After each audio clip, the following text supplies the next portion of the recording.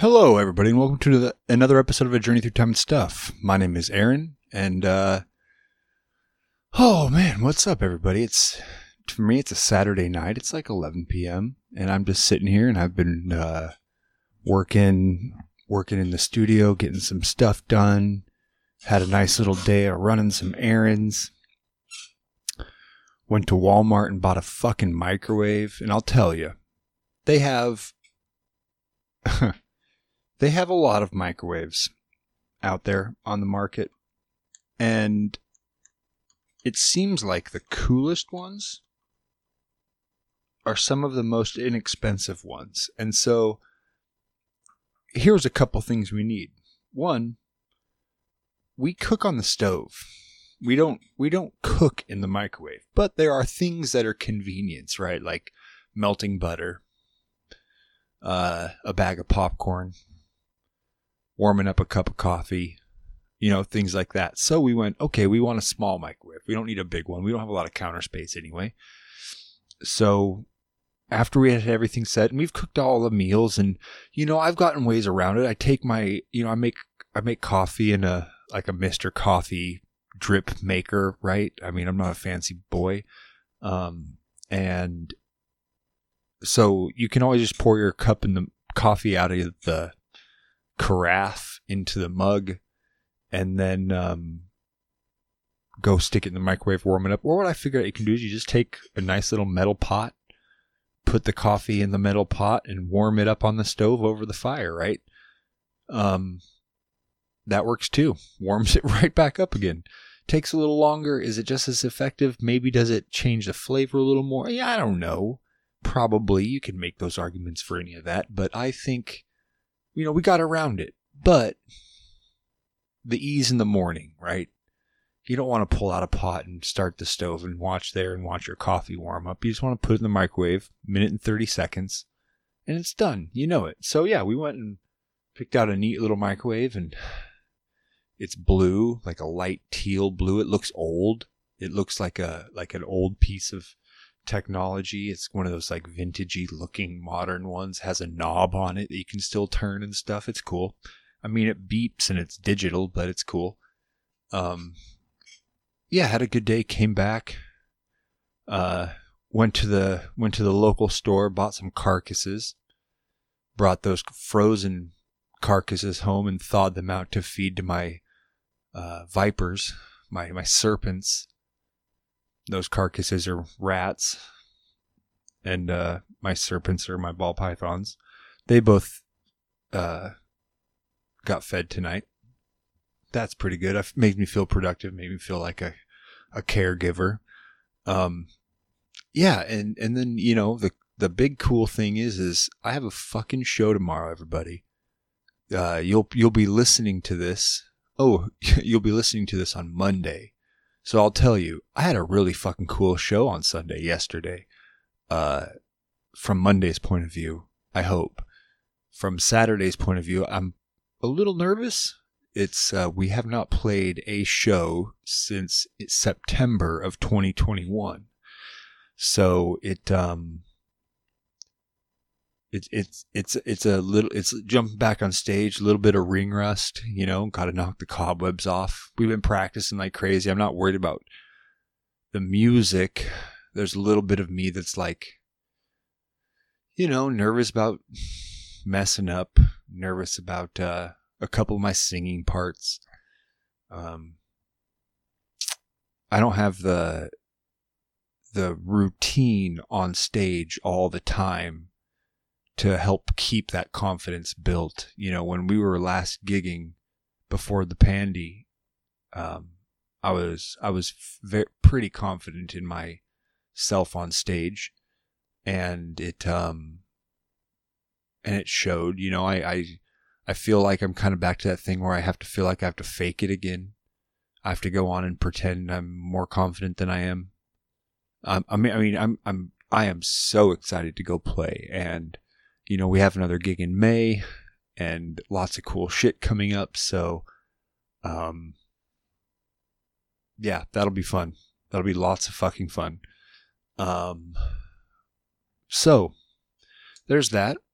another really cool thing. I got some more lights set up, mood lighting set up in my studio here. One thing I had wanted to do in my last studio setting that I never got to do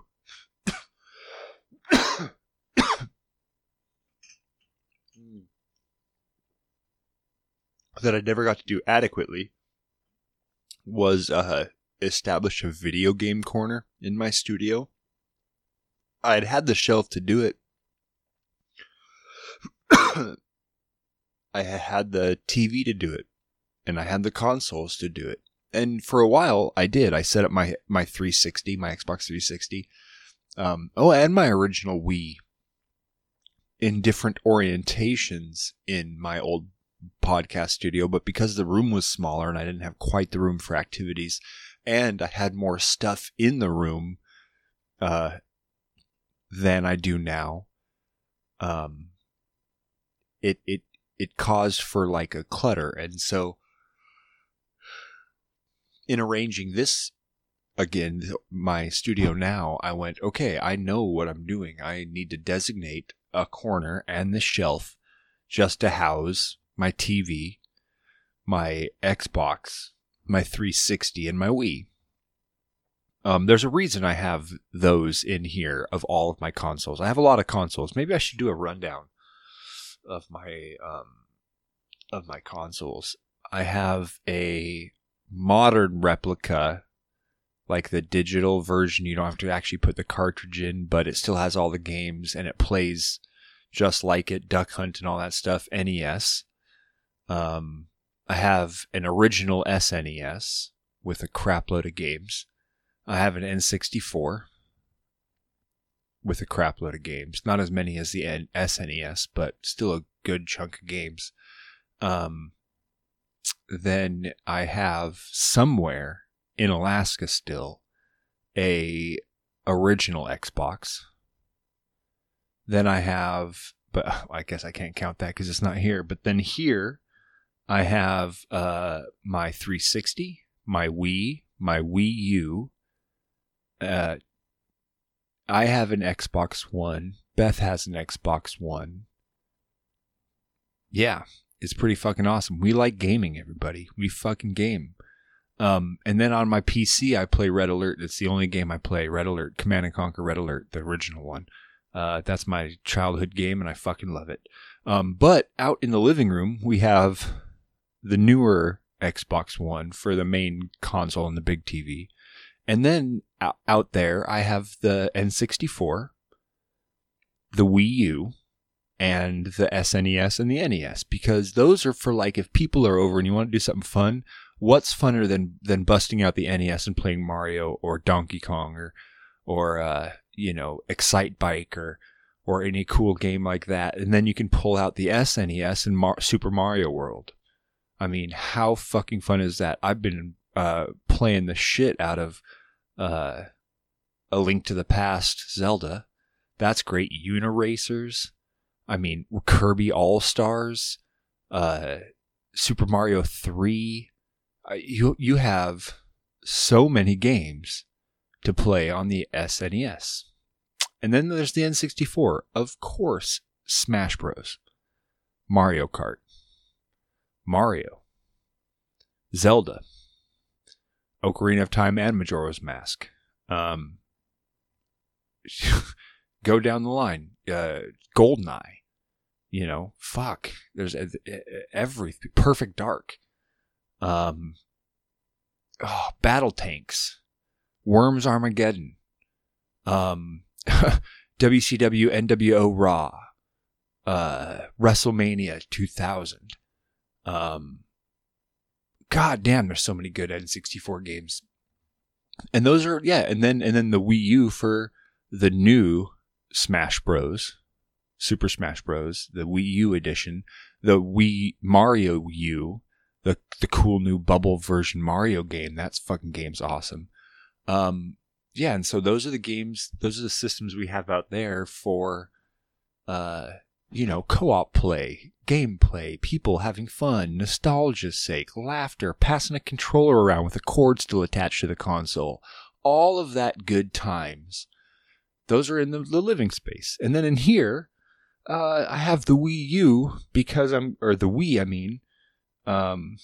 Super Mario Bros. On the Wii is fun. I love playing that game.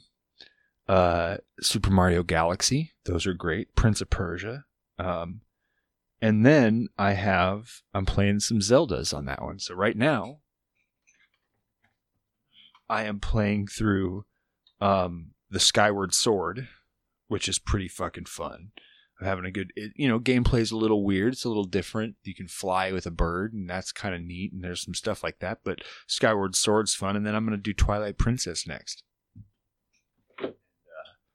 Those are both amazing. Actually, I'd have to lie. Skyward Sword is amazing. I have not played Twilight Princesses. I've heard mixed reviews about that, but I like Zelda. And then on my 360, I'm playing GTA 5, of course, Red Dead Redemption, the original one. I have quite a few games. I'm going back through the original Assassin's Creed. I'm playing Assassin's Creed Valhalla on my Xbox One, and then sometimes going back through and redoing all of the old Assassin's Creeds that I have for the 360. I still love the original Forza for the 360. That fucking game is so much fun. Forza 2 is really good too. But I put so much fucking time into the original Forza. I've had that game for, holy fuck. I can't even, I mean, it was, I was in college. I think I got it fucking, when did the 360 come out? Let me check that. Because it wasn't long after. Xbox 360. When did the Xbox 360 come out? 2005. Oh. Yeah, it was unveiled in 2005. It launched worldwide in 2005, so definitely by mid-2006. I know I had a 360. I had to have. At least by 2007, I had one. Yeah, and that was a lot of fucking fun. But yeah, this isn't that one, obviously. Well, where is it? Is it my original fucking Xbox 360 that I still have? Oh, that's hard to tell. I don't remember where my other one would have gone. This may, in fact, be my 2006-2007 issue Xbox 360, and I'm just now realizing that. I know this is the original Wii that we got from back in the day, the original Series 1 Wii. Yeah, I like keeping my shit. I like holding on to it. I have music on my 360 that goes way back. But none of this is the real point I wanted to actually talk about today. So the point is I wanted to go through, I've been talking on the podcast a lot about,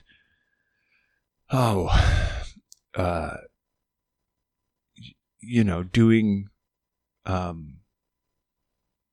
self-improvement, doing a lot of work to heal our minds, doing work to make us feel less anxious and less stressed and degrading about ourselves and dealing with resistance. I started the War of Art Stephen Pressfield series. I'm not going to read that today.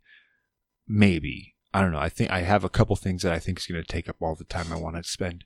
But I wanted to talk about, I know I have talked about, and this is actually responding to an email I got, or I should say a message, not an email, that I talk about doing the mental work of analyzing your thoughts, analyzing your rationale, how you come to think the things you think, guiding yourself through the world, all of that cognition. And I talk about doing the work on discovering that and being honest with yourself about what you believe and how. And but I never really described the process in itself of doing it. I haven't yet. I haven't talked about specifically what I did to do that. And so I'm going to today. I'm going to talk about important things. Another thing that brought up was in the episode with Aaron, when we were talking about meditation and therapy and things like that, ego and stuff, I talked about being a skeptic. And after our conversation, we were still chatting after we turned the mics off. And I said that word again. And she goes, God, we're so different. And I go, what? And she goes, oh, you just said skeptic twice, and I'm not a skeptic. And I go, I think you are. And she looked confused. And I go, do you think I mean cynic? And she goes, yeah. Like, just reject everything on its face until I'm like, no. Skepticism is not cynicism. Cynicism is unhealthy. Cynicism just being a negative Nancy, rejecting everything on whole cloth, impervious. No. That's unhealthy. Skepticism is having a healthy regard for facts and warranting one's belief based on the evidence available with every claim you're ever presented. And in thinking about this and kind of running over all of this in my mind as I was preparing for tonight's podcast, I follow quite a few physicists and things because I love particle physics. I love quantum physics. And I got my brain blown apart today. If you don't know who Sabine Hofstetter is, she is a particle physicist, quantum physicist, however she describes herself on YouTube. She has a wonderful channel where she goes really in depth in particle physics. And I have what I would call a decent novice understanding of particle physics. Not the math, the concepts. None of it. There are things still that seem spooky, but I've spent a lot of time thinking about this conceptually, guided by and listening to many 50, 60, I don't know how many hours of lectures about it. And so I thought I had a pretty good understanding on, basic concepts like E equals mc squared from Einstein's special theory of relativity. Basically, energy is equal to mass times the speed of light squared. And it's a pretty good governing rule. Pretty good. It is a fantastic governing rule foretelling how energy and mass interact with each other, with everything. And then I had I understand basic fundamental particles. You have electrons, you have your atoms, then you have in your atoms, there's electrons orbiting, protons and neutrons in the nucleus. Protons are 2 up quarks and 1 down quark. Neutrons are 2 down quarks and 1 up quark. I know about the strong nuclear force binding them together. Gluons are the one of the fundamental particles, particle-like energy packets that assist the strong nuclear force, things like that. The gluons glue quarks together, basically, is how you say it, in a really dumb way, in a me way. But I had understood all of this. I understood, and so she was talking about basically the speed of light, not being so much an impassable thing that nothing can go past the speed of light. I've heard it forever, and I always thought that nothing with mass can go the speed of light. And she shows in a very clever way that, well, that's not in fact true. The limit, the hurdle to bypass is accelerating something with mass to the speed of light. And because of E = mc squared, if you have anything with mass and you have to figure out how much energy do I need to put into this amount of mass to accelerate it from a non-speed of light speed to the speed of light speed, and you do the math on it, you will find the exponential curve of energy required to keep pumping in to something with mass. The amount of energy will need to turn to the infinite limit, and it will turn and reach the infinite limit of your plot. And so that's basically what it's saying. But, we have things that we know go the speed of light or faster. The universe is expanding faster than the speed of light. Photons go the speed of light. Well, why do photons go the speed of light? Well, because they're massless. And so she's describing this, and I'm with it. Okay, gotcha. And then I'm getting goosebumps right fucking now. She blows my mind. She goes, well, there's kind of a problem with E = mc squared when we're talking about reaching the law, or reaching the speed of light, which is c in E = mc squared. And she demonstrates that very elegantly that what is mass in E = mc squared? Well, mass is the combined weight, not weight because weight requires gravity, but the mass is for lack of a better term, the weight of all of its constituents. Right.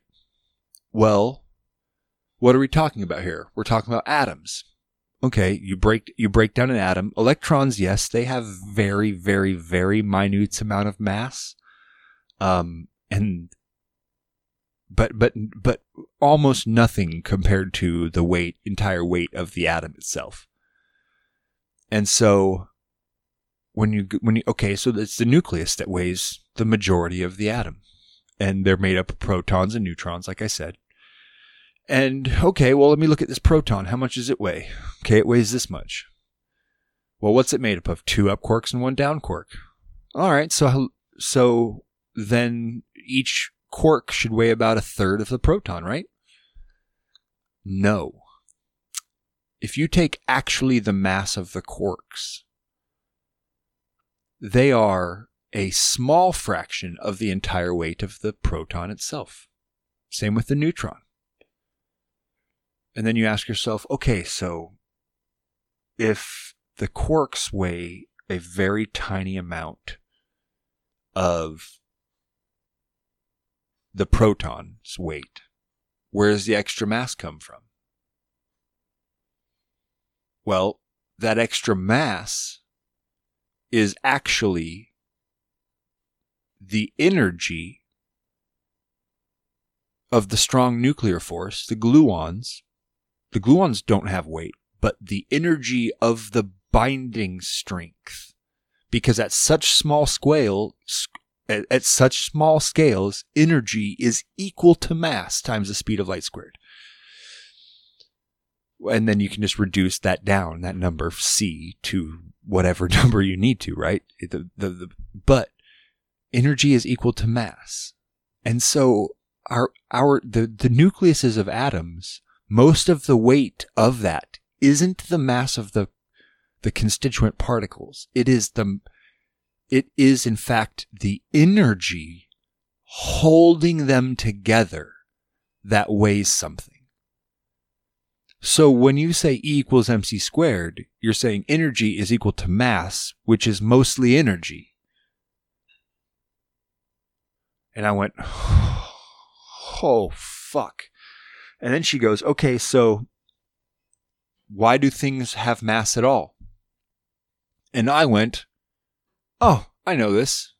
The Higgs field. The Higgs boson particle. You know, that thing we discovered in the Large Hadron Collider. That boson is the representation of the propagation of the Higgs field. Or it is the particle that propagates the Higgs field. I'm not entirely sure how that part works. And so she's explaining it, and she goes,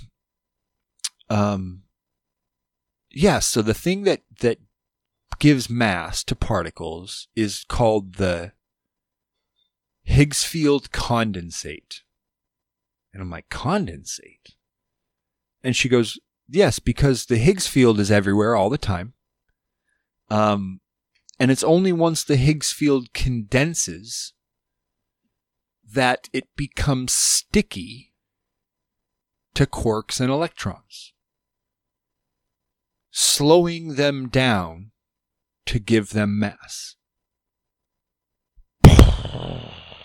And my mind broke right there. The first time I heard that, the Higgs field slows down particles to give them mass. The Higgs field isn't this thing. I mean, I was under the assumption that the Higgs field was a propagative wave, a wave-like property of the universe in where when particles interact with them, they are bestowed mass.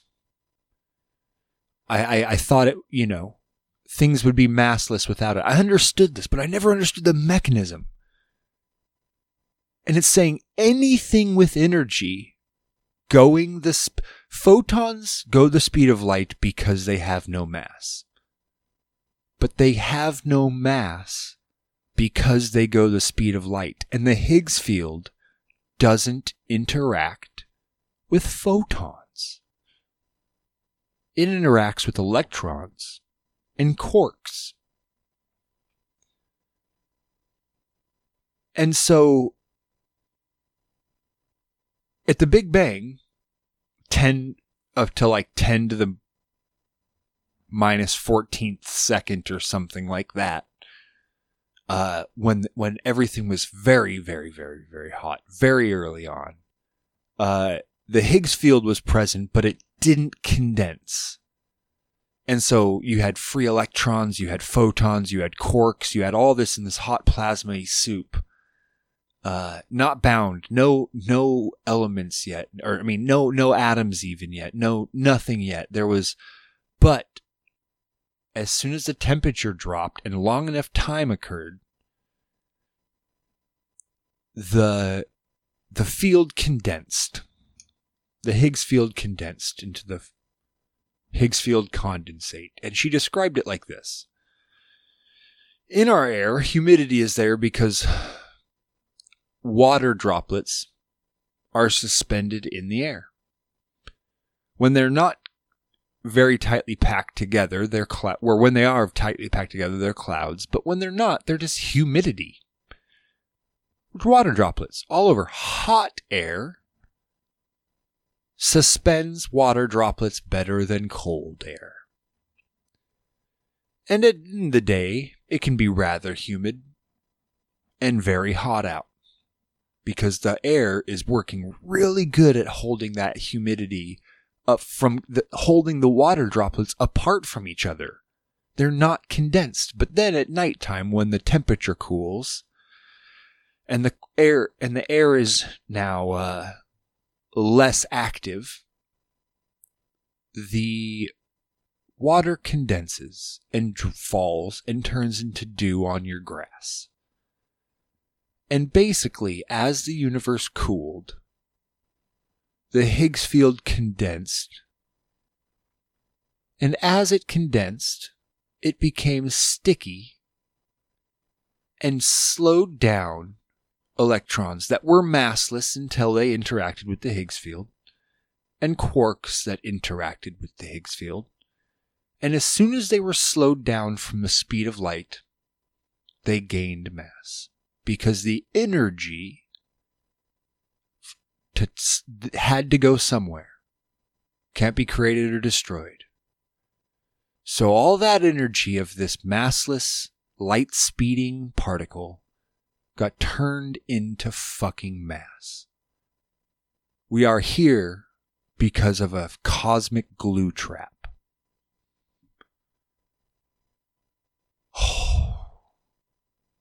And it was a beautiful moment for me because particle physics just made 1 ounce more sense.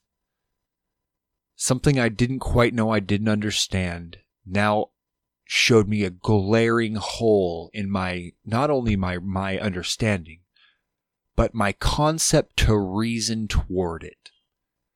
I didn't have the schooling, the education, the scientific training and question asking to further propagate my line of thought, to go, how in fact, I was fine thinking the Higgs just bestowed mass to particles, right?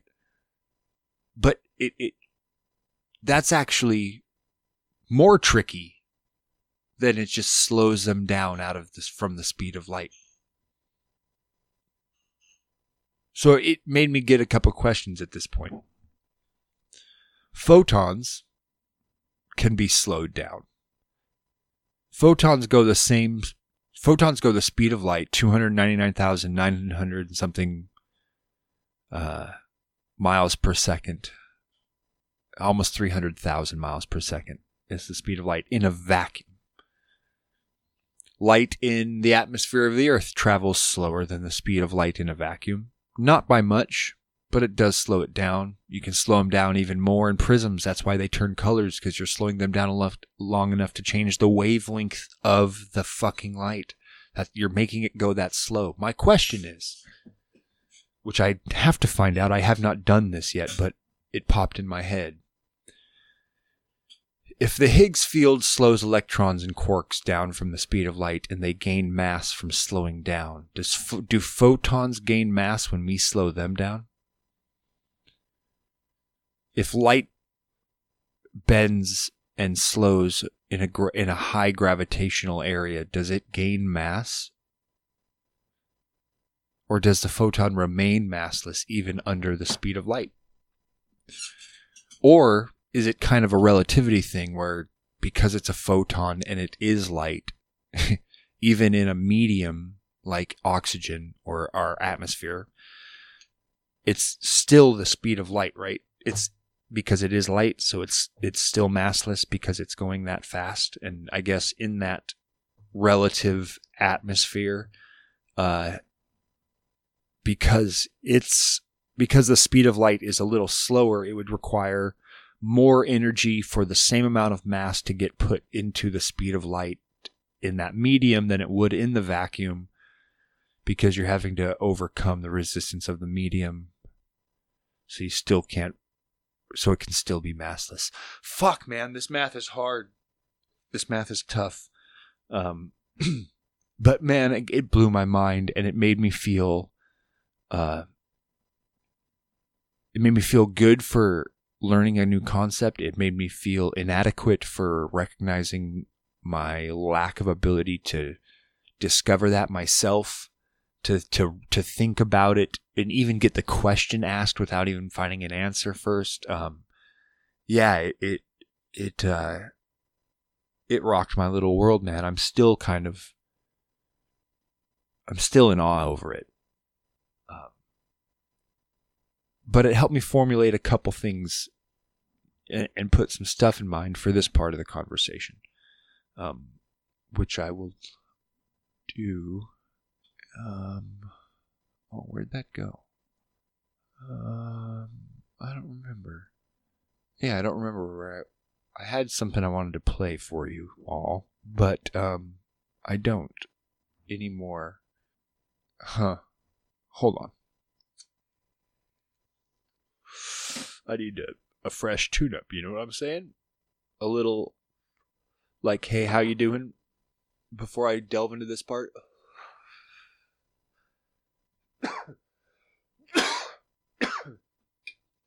Oh, let me check on my snake.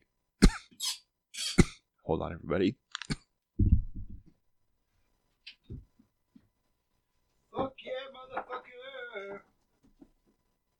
The snakes are fed and they're going back in their holes. They ate the rats. Now they'll digest them and they'll shit them out later. Fucking rats. Fucking snakes. You're a little snake and you're not in your home.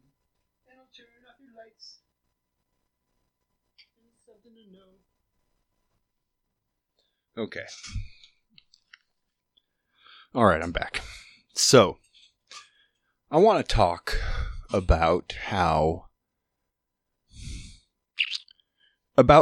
what it looks like in the steps that I took for me to kind of work through my epistemology of how I rationalize information, how I navigate the world, how I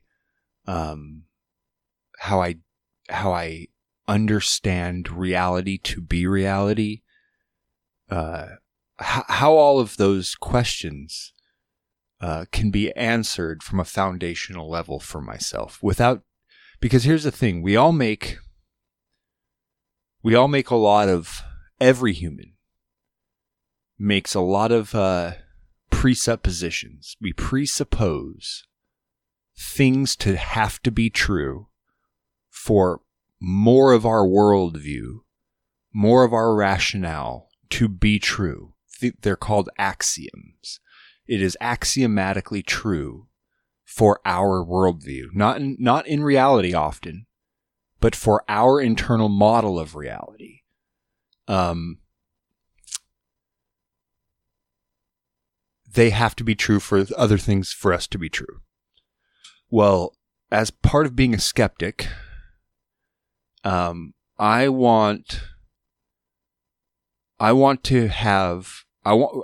of all, I go by this kind of staple, and it is not of my own. I heard it and I adopted it because it is just so good for me.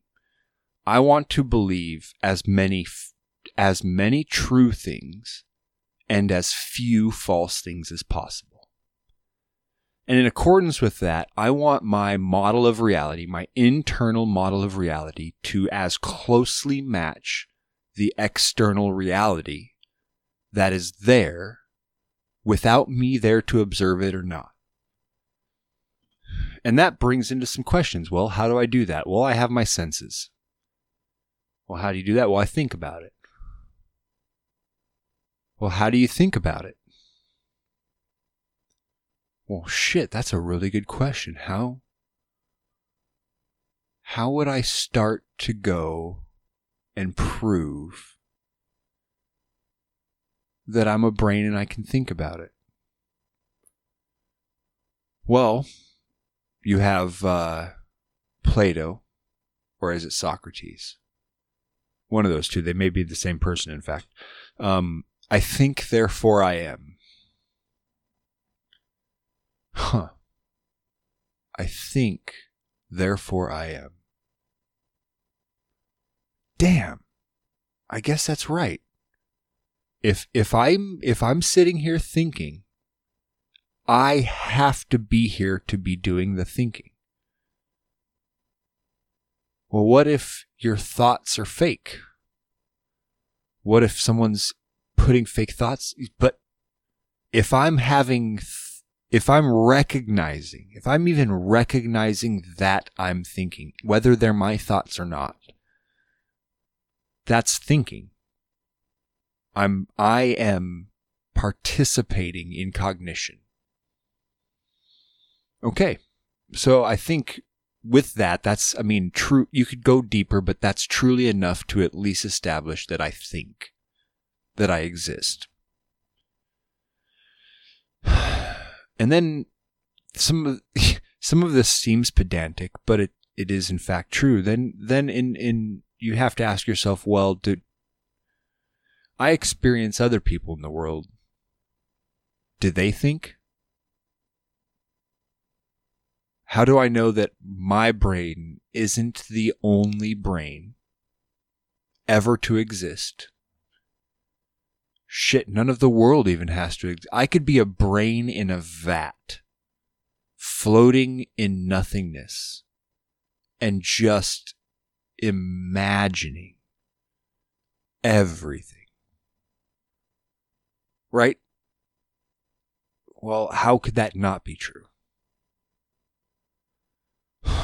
Fuck, how could that not be true? I don't know, I need to do some research, and I did a lot. Turns out there's not really a solve for the problem of hard solipsism. That's what that is called, mind independence, solipsistic views, hard solipsism. Yeah, it's a whole field of philosophy. And there's not really a solution to it. But there's a lot of examples that would make it hard to believe, like the fact that I meet people I've never met before and they tell me stuff. My brain would have to make up. They tell me stuff that I've never heard before, right? So my brain would have to be making up other people out of whole cloth, inventing entire things, facts, stories that they have to share, and then I would forget about all of those that my brain created to just feed me stuff that I never knew. And that seems hard to believe. So I guess my first big assumption that I have to make, if I'm being honest with myself about how I rationalize the world, is I have to assume that I am not the only mind. And act as if. Now, do I think I am? No, of course not. I definitely don't think. It is I know it, right? Ooh, that's another good thing I should talk about real fast. Belief and knowledge. So knowledge is a subset of belief. If you were to draw a Venn diagram, you have a big circle, and that is the circle of belief. You either believe something, any given proposition. It's easy. It's just one circle. You either believe it or you don't. There isn't another option. You're either inside the circle or outside of the circle. You can't be in both. Well, inside that circle of belief is knowledge. And you can be in a circle where I believe something but I don't know it. And belief, I'm not talking about faith. I'm talking about belief as in you're given evidence and reasoned into being convinced of a proposition. I believe that. And someone can say, no. You have to know something. You have to know about something before you can believe it. You can't just believe in the tooth fairy if you've never heard it. This is the problem with the English language sometimes. In that case, you're not talking about knowledge. You're talking about awareness. yeah, sure, you have to be aware of a proposition. You have to be given the proposition before belief can be possible. Of course. But that's not knowledge. Another good way to describe knowledge is, I don't like it, but some people like it, and it's a great starting point for conversation. Justified true belief. That's the JTB method of knowledge is it's a good starting point. I heard this definition of knowledge, and I really, really like it because it resonates with me, and it doesn't seem untrue. Knowledge is a belief that you hold so strongly that it would be completely worldview shattering to learn that it was wrong. That's what knowledge is. And we have to be honest about ourselves using that definition, how much we know. Right? How many things do you know?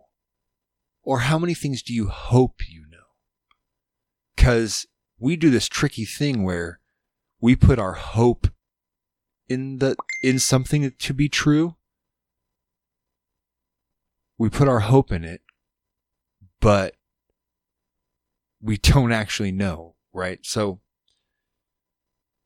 let's go back to the minds. I have to presuppose that other minds exist. And from there, all right, there's a bunch of minds. Well, how do I tell about, how do I reason anything?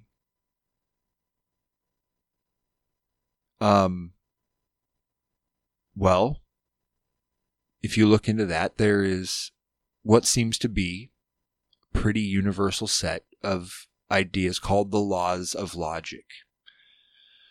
And they are three laws that describe how rationality works. They are a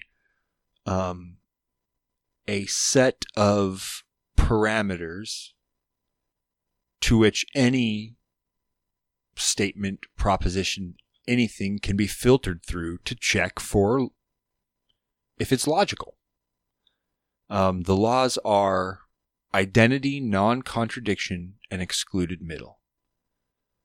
So basically, it goes as follows. It's like, identity is A is equal to A. A is not B. And A can't be both A and not A at the same time. I'm bad at this too. Hold on. Let me look this fucking thing up real fast.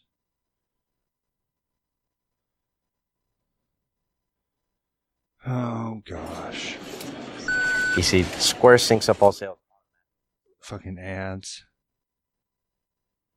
Everything is what it is, isn't what it isn't, and nothing is neither or both. Yes, that right there. Everything is what it is. It isn't what it isn't. And it can't be both neither and both. So A is A. A isn't B. Or A is A. A is not A. And A can't both be A and not A at the same time. That's how it works. Yes. And that works with everything. That's how we think about things. That's how we identify things. That's how we tell things apart.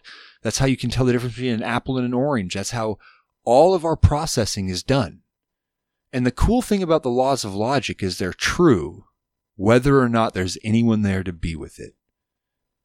Whether or not there are any minds to perceive and do logic, they're still true.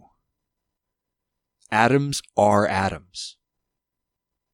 They're not atoms, and they can't be both atoms and not atoms at the same time.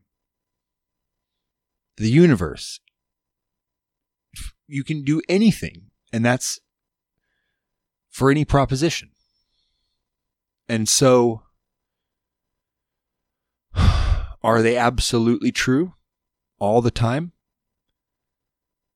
You know, I don't see where they're not, but I can't make the assumption, therefore they are always true. But there's kind of another presupposition that I think we're forced to take.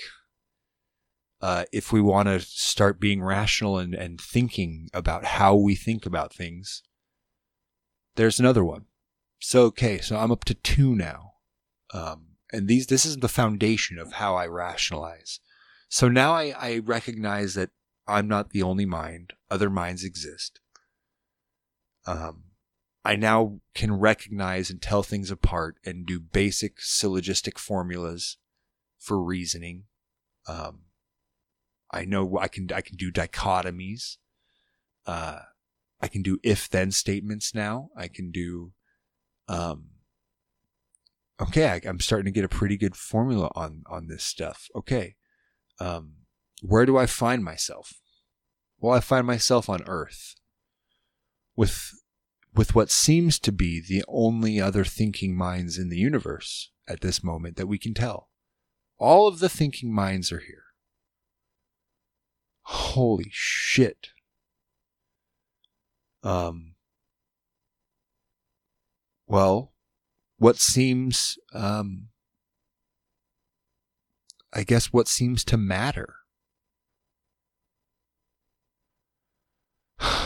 Well, we hate to die. We especially hate to die painfully. We like pleasure.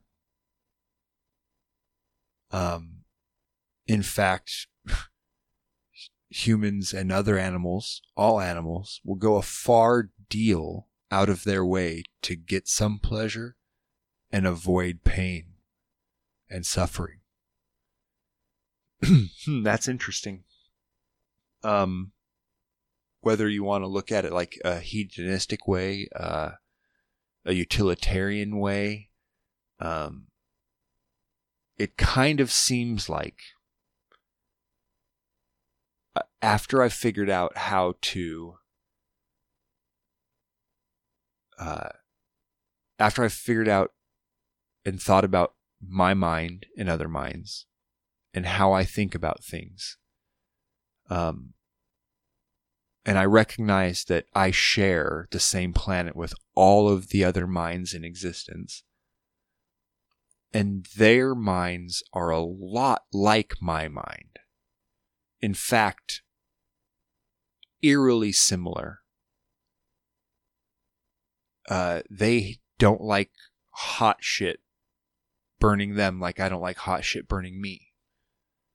They probably don't like being lied to or yelled at or discriminated like I don't. And it's funny, you can, oh yeah, that's the golden rule of the Bible. Do unto others as they would have them do unto you. And, well, it's funny. Yeah, that's one good example of something like the golden rule being written down. But it didn't come from that. See, we evolved with this. This came out of us. This is what happens in social creatures. And we're not the only ones. And we can recognize that on the planet. And, so the next kind of thing is, I think that's imperative, is once you've kind of established and worked up some of that, how you think about stuff, how you rationalize. Do you have good tools of rationality? Do you have a basic understanding of just some generic logical fallacies? Can you recognize flawed thought processes? If just a basic understanding of if-then statements and syllogisms can let you take most propositions given to you and at least do a cursory reading to see if they pass a sniff test. Doesn't mean you have to know everything that's presented to you, but you can listen for arguments presented in a way to convey truth or to obfuscate it. But the next big important thing truly is ethics and morality. And how do you build a system of ethics and morality around all of these minds and these people who are eerily similar to you on this planet? How do we have a way to objectively figure out a way to treat people well? Not just, oh, I treat them well because I like them and I don't treat them well because I hate them. We need something outside of our wants, our inclinations, our flaws. Right? Well, man, it's funny. Yet again, to Aaron, don't you hear yourself? That sounds like God. Oh yeah, silly me. Sorry. God, the almighty morality giver. But is it? See, if we're looking for somewhere to ground our morals, and you want to say I ground my morals in the teachings of God or the teachings of Christ or Allah or Vishnu or anything like that, here's the thing, guys. That's not objective. Because if what God says is moral to you is moral, then what if God changes his mind? See, God condones things like slavery and genocide and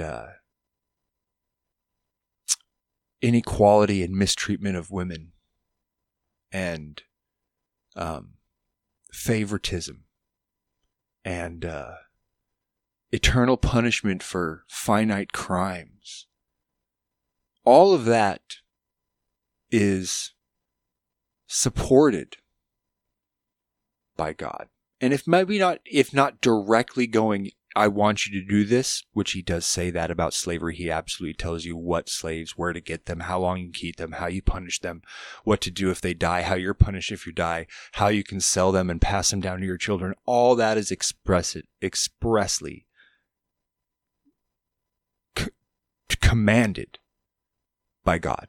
But here's one thing that you never see in the entirety of the Bible. Thou shalt not own other humans as property. Never once. Lots of fucking chances. There was a whole thing called a Sermon on a Mount that was a perfect chance to right any of those wrongs. How about females are not second-class citizens and are not dirty just because they menstruate or give birth. They shall not be quarantined for longer if they give birth to a female than a male.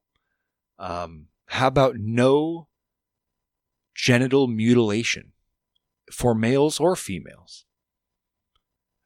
Infant genital mutilation. How about that, by the way? There are lots of things. It says, thou shalt not kill, but God, he went to Abraham and wanted him to kill his own son until, right at the last minute, changed his mind. Right? Depending on which version of the Bible you read.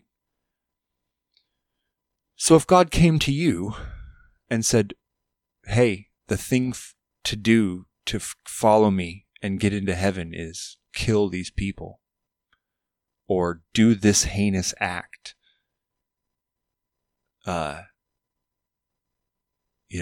lock your son or daughter in a closet and set it on fire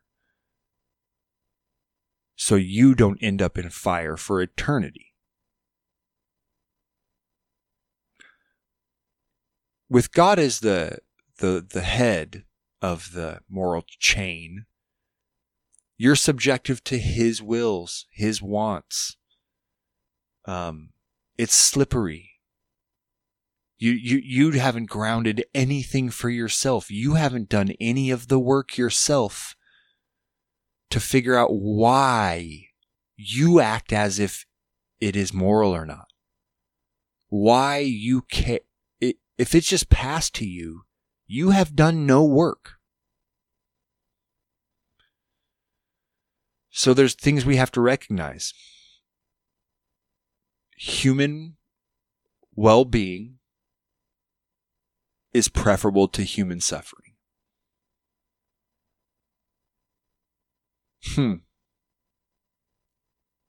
You know, I'm sure you could pick out people who individually don't care about their own individual well-being or the well-being of others.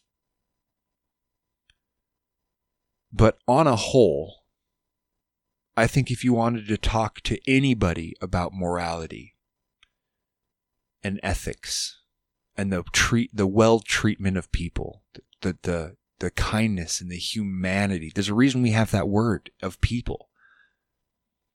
You ask them what they mean, and you nail it down. What they're talking about is the promotion or establishment of well-being for themselves or the others around them, the people they love, the people in the conversation, the avoidance of suffering for those people, right? Well, if that sounds like a pretty good goal, the promotion and aim towards maximizing human well-being and limiting suffering.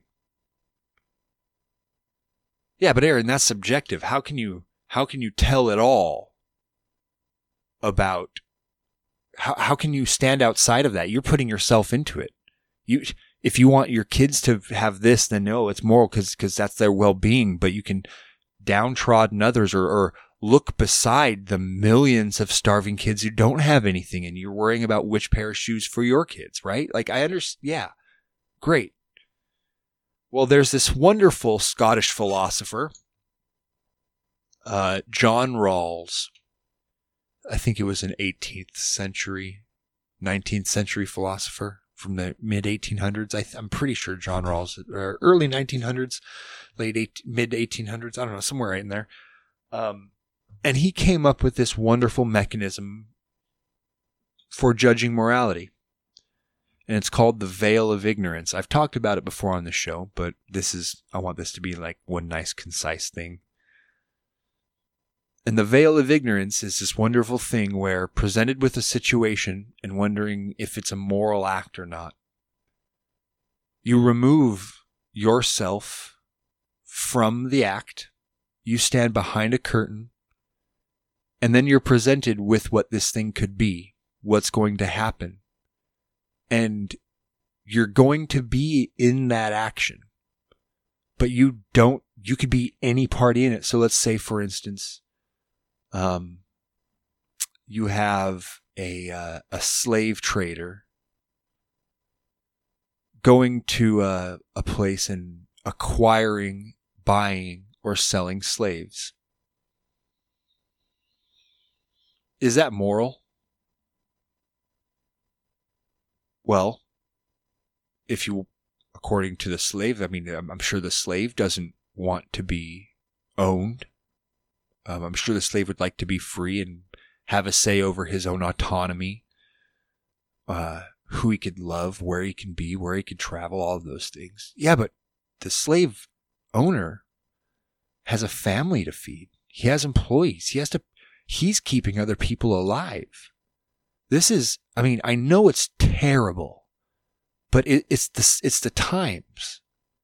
It's 2nd century AD Rome.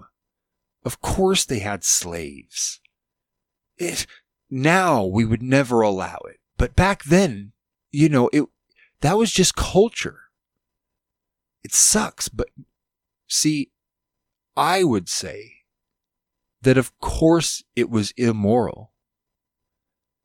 And the whole point is you get taken out of that situation, and you could be put in that situation as either the slave being bought and sold or the trader himself. You could be the murderer or the person getting murdered. You could be the child being spanked or the parent spanking the child. And you have to, in those, you can't say, oh yeah, but parenting, you sometimes you just have to get through and reach through to your kids, and they have to understand that no is no, right? And you take this and say, okay, you're a 3-year-old and you're getting hit, or a 5-year-old. Oh, but it's only on the butt. No, you're a 5-year-old getting hit. It doesn't matter what the parent thinks in this. It doesn't matter any of their justification in this. That's the thing you have to be able to step behind to be able to judge these things independently on their own basis from any party in the action. And if we have a preference toward maximizing human well-being and limiting suffering, and we have a mechanism like the veil of ignorance to judge actions, with the goal being human well-being, I think we have a pretty fucking good moral system. It sounds a lot like this old, this little old worldview called humanism. It's fantastic. Wonderful way to describe your ethics and morality and put them in a place to be conveyed to others and how you think. What are you? Oh, I'm a humanist. You're a humanist? Yeah, but no, I'm not religious. I don't believe in a God. I'm a humanist. You're a Christian. I know you're going to say that, but you're probably a humanist too. Because humanists don't have a doctrine. They don't have a dogma.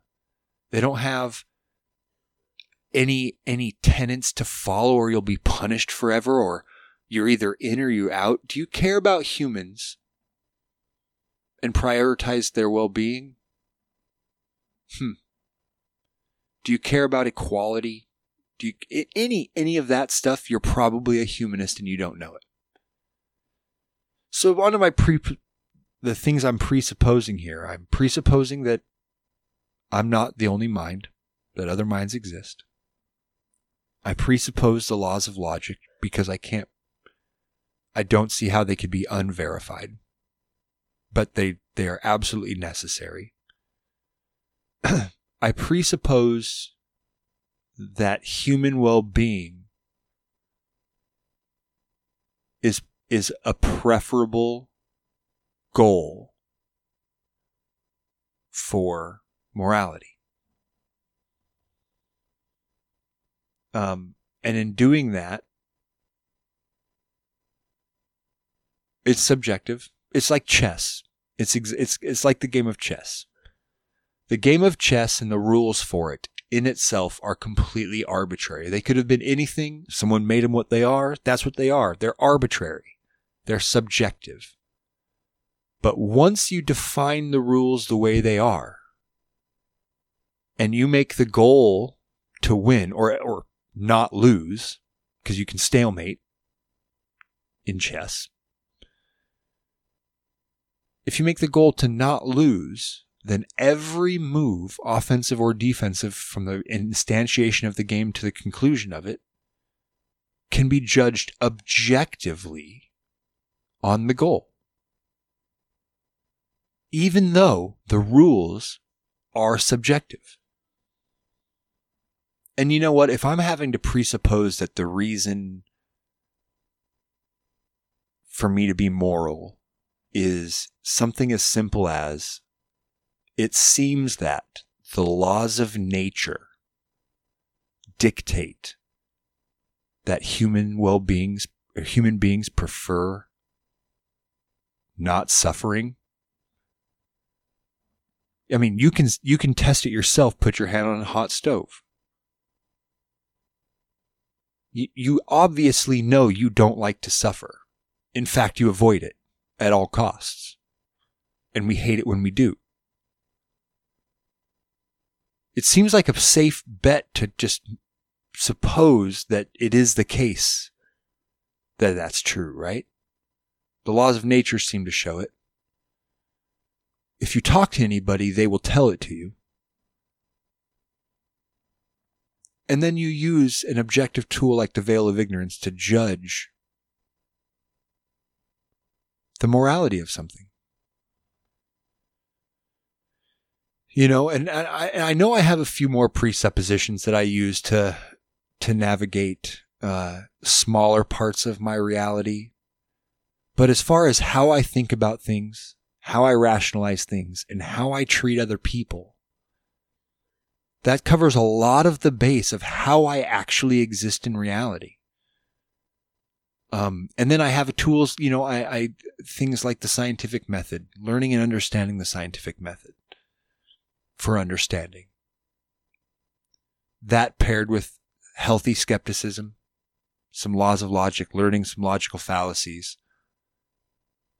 And then you practice using those all the time. You're constantly checking yourself. You're checking your own biases. You're putting yourself behind the veil on decisions. And after a while, you start to develop a far easier, more consistent toolbox for anything. For someone coming and telling you the Earth's only 6,000 years old. Or the fucking election was stolen and voting machines were hacked. And or fucking Democrats have a you know, whatever, giant pedophile ring, and George Soros is a lizard person, or I mean, fuck, dude, take any claim you're told. Do they pass the smell test?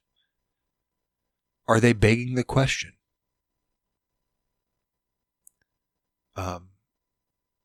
You know, are they, I could give more examples. I'm starting to get tired. I went a little longer than I thought I was going to on this one. I felt myself rambling, and I was just stoned enough where my brain was kind of in that like slippy mode. Yeah, I had a good one. You know, I think that's a good starting point. I'm going to listen back to this after all of that, and it'll spark something in my head, and I'll continue more. If you guys have questions or thoughts, if you think I didn't cover something, if you're still not understanding how I got somewhere, or wondering where to go next, email me, write me, continue to give me your feedback, and I will, I would love to answer it. So I think, yeah, I think this was a good start. I think I was able to get some of my thoughts out. At least about how I begin to navigate my interaction with the rest of the world, with reality, with humanity. My foundational reasons for doing so. And, you know, it also helps you kind of streamline what you care about. Oh yeah, and then I guess the only other tool for that is then you need something for self-regulation. You know, I like meditating mixed with some like kind of modern stoicism.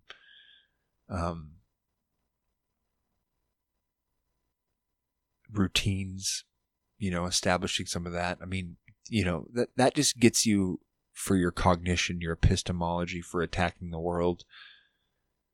And then And then you have your thoughts, man. And that's a whole nother thing. Just your internal monologue, your ego fighting with you all the time. Self-doubt, the criticism, the shame. Basically, once you get to that part, you go back and listen to the episode with me and Aaron, and we covered that pretty well. And she will be back. Man, I got some great podcasts coming soon for you all. I got some great podcasts for you coming soon. I really do. Some pretty cool guests. I'm stacked already all the way until, third week of May, guys, and more people piling in. Gonna start giving me their yeses, So, here's hoping anyway. I want you all to take it easy to yourselves. Be kind to each other. Drive like you know each other. Yeah. Have a great one. Oh, nope, I forgot. Oh, I almost fucking forgot. Hold on. Oh, God. Oh, I just had to run out to the front because I forgot this fucking book, but you guys won't even know that I did it because I will edit all that fucking sound out. But then you'll hear me talking about it. Okay, some more Shel Silverstein, everybody. Light in the Attic. We got this one now. We didn't have this one the last time we read it.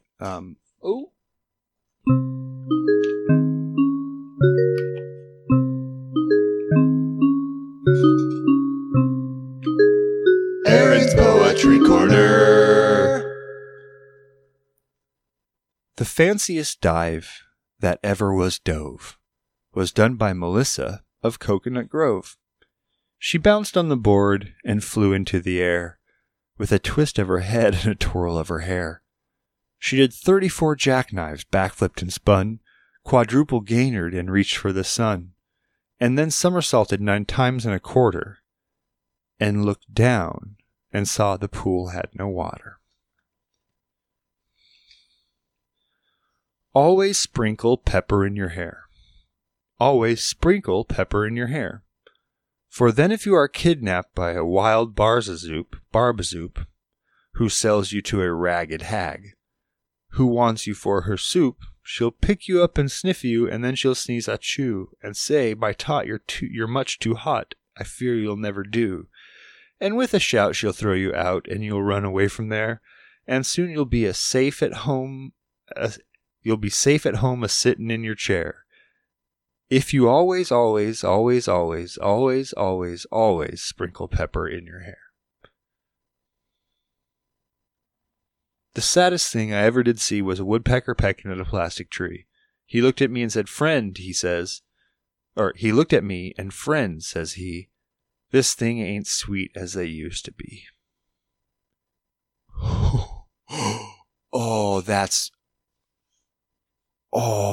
That's a brilliant poem, Shel Silverstein. Oh, whoa, that's got layers. The saddest thing I ever did see was a woodpecker pecking at a plastic tree.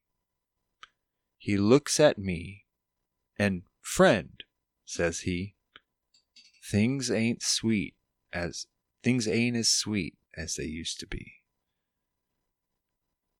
Oh, no shit, woodpecker. Things ain't.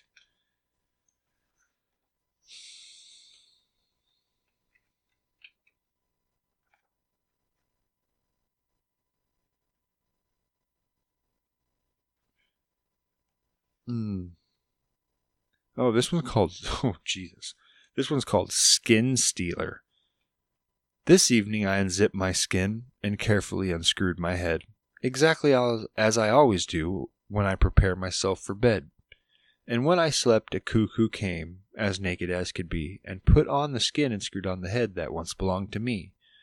Now wearing my feet, he runs through the street in a most disgraceful way, doing things and saying things I'd never do or say, tickling the children and kicking the men and dancing the ladies away.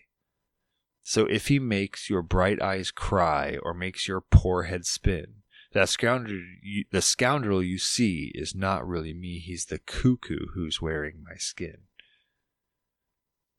That's terrifying and also slightly charming because he just danced with the ladies. All right. Yeah. Now I can say it. I love you all. Thanks for joining me. You know. Hey, friend.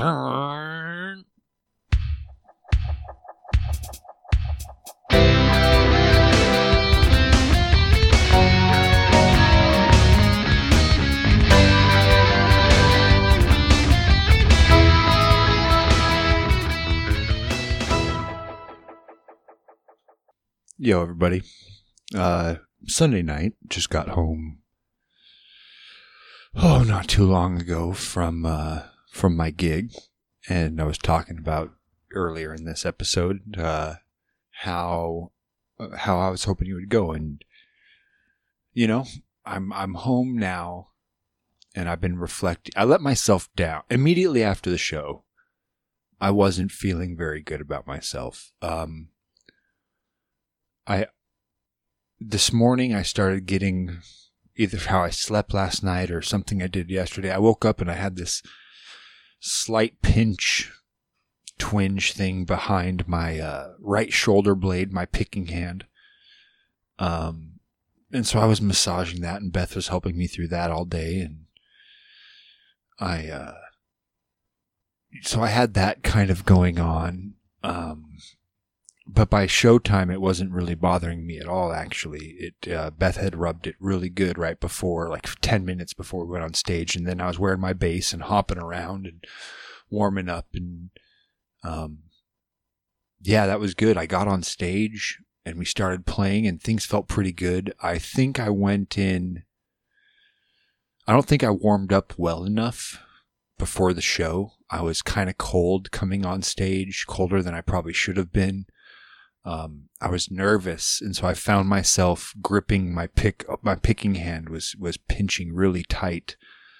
And I definitely started feeling fatigued in my picking hand halfway through the set before the important songs, and then the important songs came and I didn't play them how good I could have, how good I'd practiced for weeks.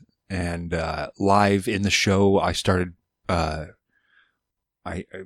spiraling. I found myself trying to play.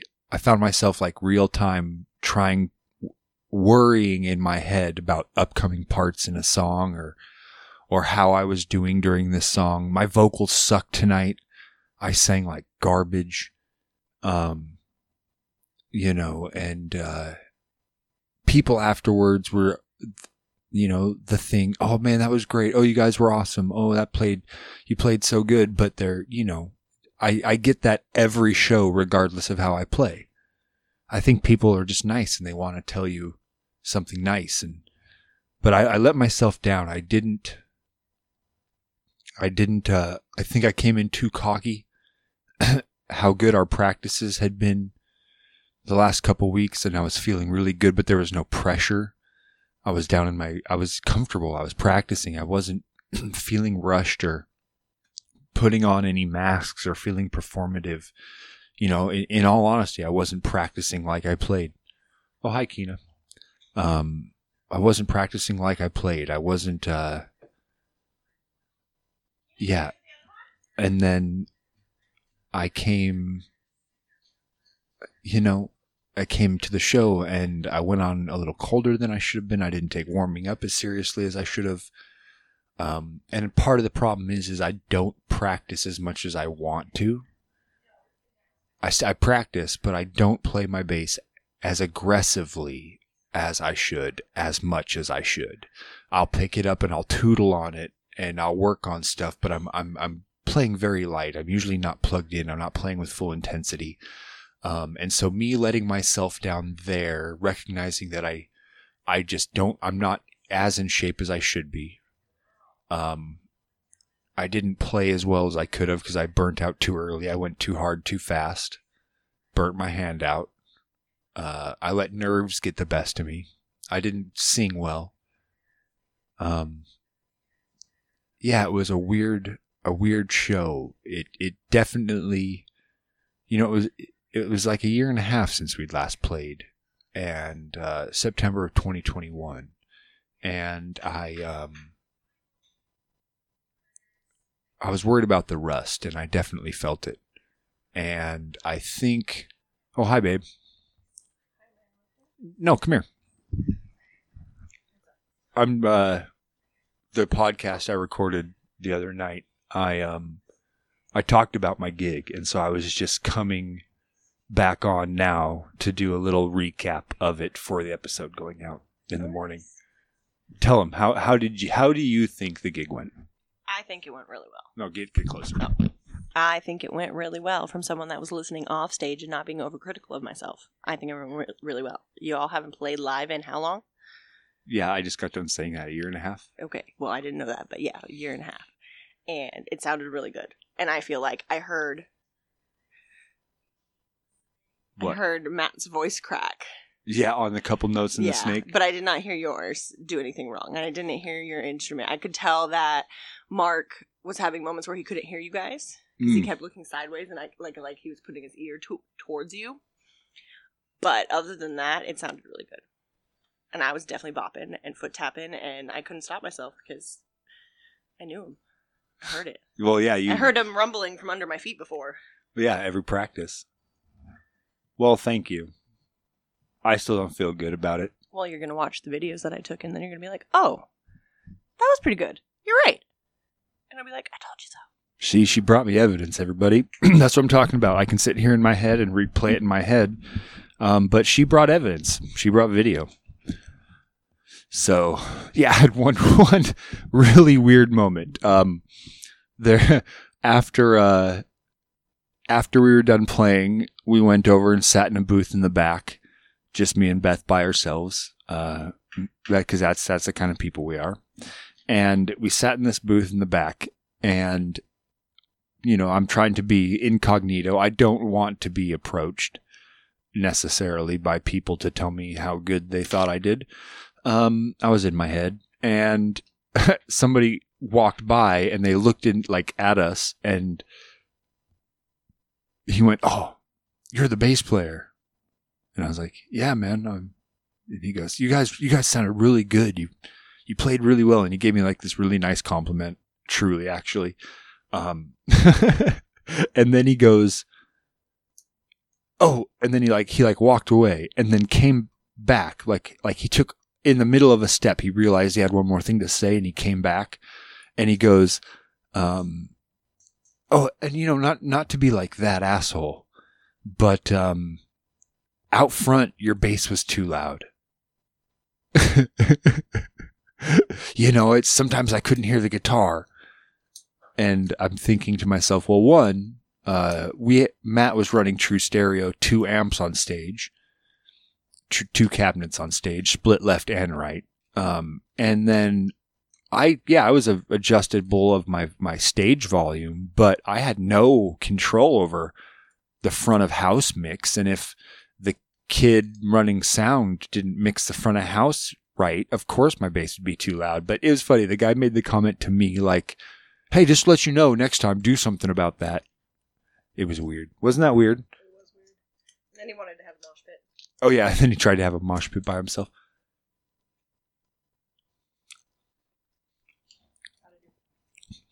Oh, that's fucking great. Oh, yeah. Oh, yeah. Beth's meal prepping us for the week. And she just gave me a sample of the meat sauce, and it is delish. It is delish. Yeah, I just thought I would let you guys know that I was, I felt in the episode that you guys had just listened to, I felt very good about that. I felt prehensively very good about the podcast, and now I don't. But it highlighted what I need to work on, things I need to take more seriously. And I need to eat. That was the other fucking thing I didn't do. I didn't eat. And there was definitely twice during during the show where I almost passed out. Found myself like, hey, catch yourself, stand up straight, don't jump around, don't headbang for a second. Thank you, babe. Just shove it all, why don't you? What?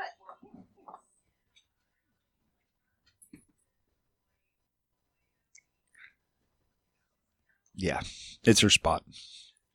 Anyway, everybody, that's it. This was rambling, and I just wanted to keep it real, show the truth. So yeah, have a great one.